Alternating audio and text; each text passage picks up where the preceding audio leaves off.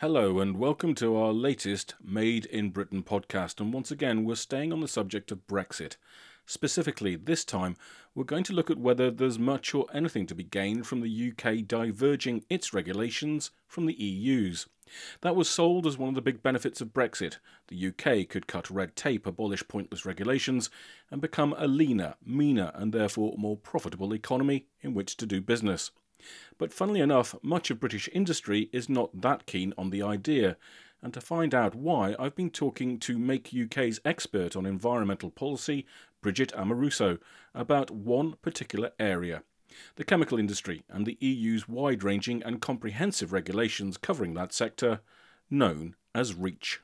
REACH is the registration, evaluation, authorization of chemicals in the EU, and it was set up back in 2007.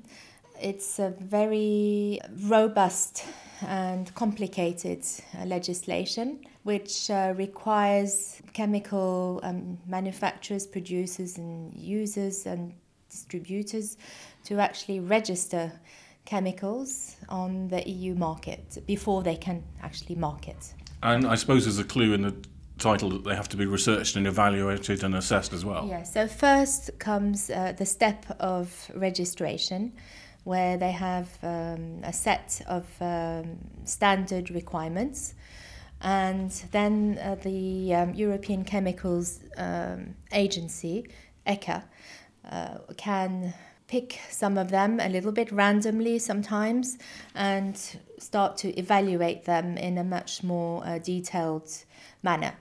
So then it can become quite, very burdensome as well.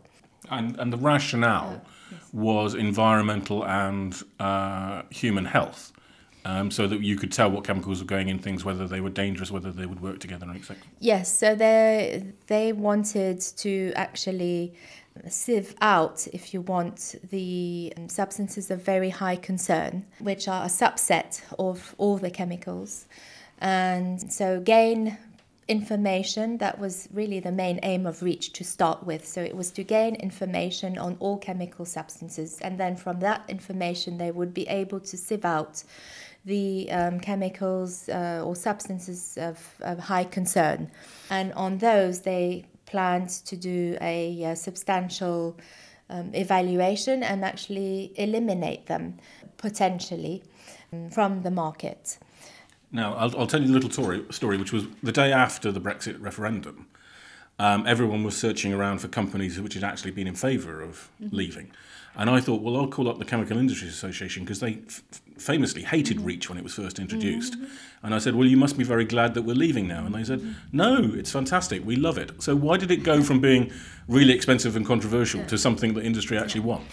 So for the registration part, which was the first phase of REACH, that happened in 3 phases, and the last phase ended in 2018. So now all the chemicals have been registered on the EU market. So that phase is done.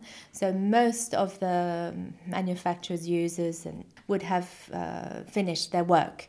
Of course, then the benefit of doing that means that it makes trade easy, actually, because the products with these chemical substances in them or the chemical substances themselves are actually safe to use.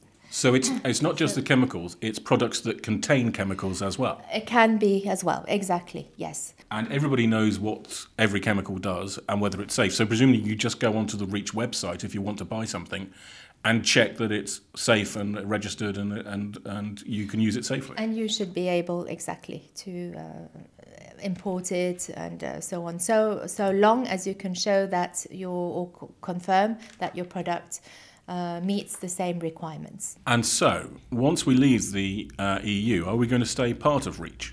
DEFRA has actually decided to transpose directly this regulation and many other environmental regulations, most of them actually, into UK law directly.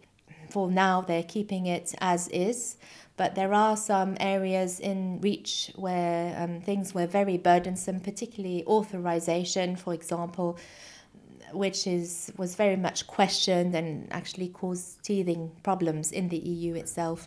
So that part where which is where they look into more details into some substances of very high concern in order to eliminate them, substitute them from the market.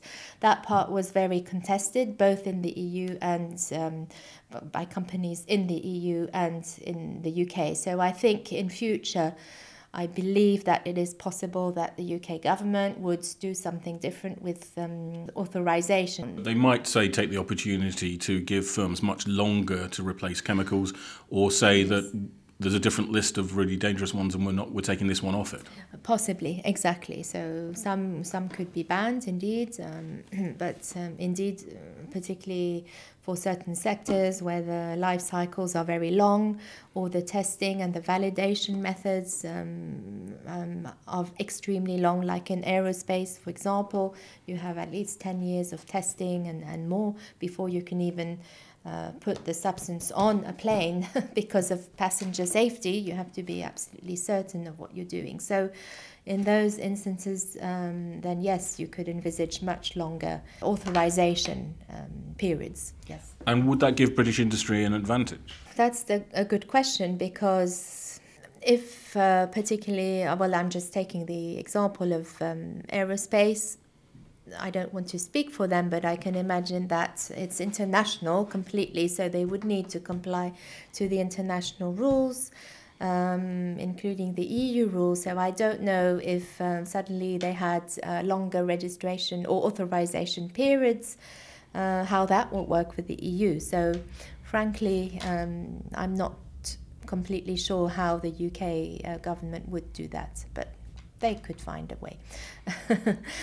But that's the only real advantage you can see in this, that there might be more time or less substitution for chemical companies in the UK. Yes, that's correct, yes. So actually, for British industry, it's gone from having to belong to one database, which is REACH, which is based in Helsinki, to having to belong to two.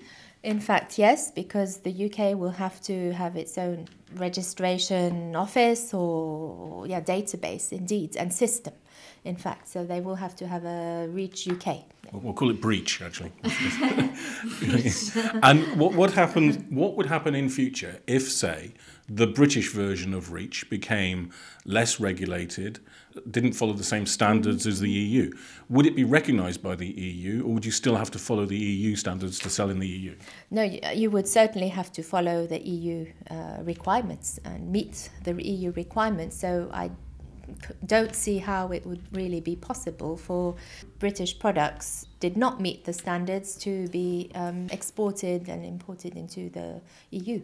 And so let's look at this in the future. This big argument that we could have different standards, maybe lower standards, less red tape, would mean that a company could produce something to a lower standard but only be able to sell it in the UK, and then have to produce another version for sale in the EU. Do you think they're seriously going to do that?